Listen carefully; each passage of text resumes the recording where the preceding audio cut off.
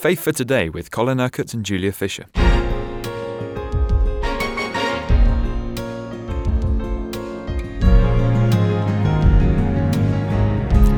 We're talking about not worrying today. We're talking about not worrying about money in particular. This is part of a series you're doing, Colin, dealing with negative attitudes. And we were talking about money yesterday. Yes, we were talking about debt and how we need wisdom and often financial advice so that we know the steps to get out of debt. This is a particular problem for a lot of people that are coming to the Lord these days, because while they were living as the world lives, they were part of the debt culture and got themselves into a lot of debt often. But I want to talk about not worrying about money from a different angle today, not just getting out of debt, but seeking the Lord's provision, knowing the Lord's provision. All of us have financial challenges, and sometimes we have to make some faith decisions concerning finance. In other words, to face what lies ahead of us, we are going to need to see some resources over and above, beyond anything that we could naturally expect to receive. Now, this is the ideal opportunity for faith in the Lord Jesus Christ, particularly if the need is related in some way to the work of His kingdom. Kingdom Faith has been a faith ministry for 30 years, and constantly God is putting before us more and more and more expansive things to do for the sake of His kingdom. And often as He puts these things before us, we do not have the finances to face those challenges. And over the years we've gone through quite a roller coaster, times when we've seen immense, amazing, miraculous provision from God, other times when things have been very tight, if we were of the world, we would worry about it. But being people of the kingdom, we know God is saying there's nothing to worry about, just do what I tell you to do, and everything will be okay, because we're seeking first the kingdom of God and His righteousness, so everything will be added to us. Now, what I want to really talk about today is how we face a situation when there is this kind of need. It may not be need for the Lord's work. You may be in a situation where suddenly repairs need to be done to your house, or on a smaller scale to your car, or you need to replace your car. I mean, there are all kinds, an infinite number of financial challenges that can be put before us. And the easy way to face those situations is simply to go into more debt, because it's very easy to get into debt. And although in the present financial climate it's getting more difficult to get mortgages and so on, anybody can go out and get money and get themselves into debt. Just about anybody. At the drop of a hat, it is so easy, actually, to get yourself in debt. So that might be the easy option, but of course for many Christians they see that is not the right option. If we trust God, will we worry? That's the point. Now, faith and worry do not go together. Worry is of the flesh. Faith is the work of the Spirit within us, because Jesus is the author and perfecter of our faith. When somebody needs to be healed, the most crucial issue, even though people don't like this being said, nevertheless, biblically, the most crucial issue is, do we believe in God to heal us because He has already accomplished our healing on the cross? Jesus said, you will receive whatever you ask in prayer if you believe. Now, let's take the same principle and apply it not to healing, but to the need of provision, financial provision. Well, what do we believe? That's the issue. Do you believe that in God's love, in His graciousness, in His willingness to provide and give to you in some way so that the financial need that you face does get met? Now, the problem with dealing with practical situations like this is the natural mind gets to work. And we try to work out all the different ways in which God could provide, all the ways in which money or provision could be forthcoming. And, of course, that's not trusting God. That's trusting in methods of supply or channels of supply.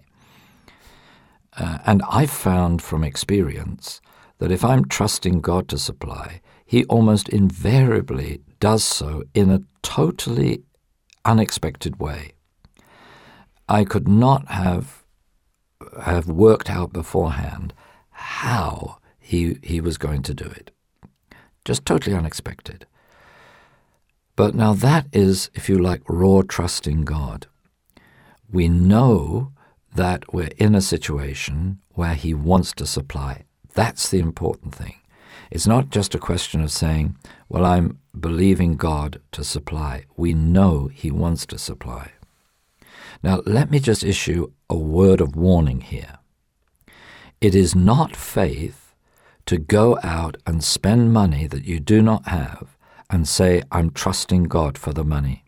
That is not faith, that is presumption.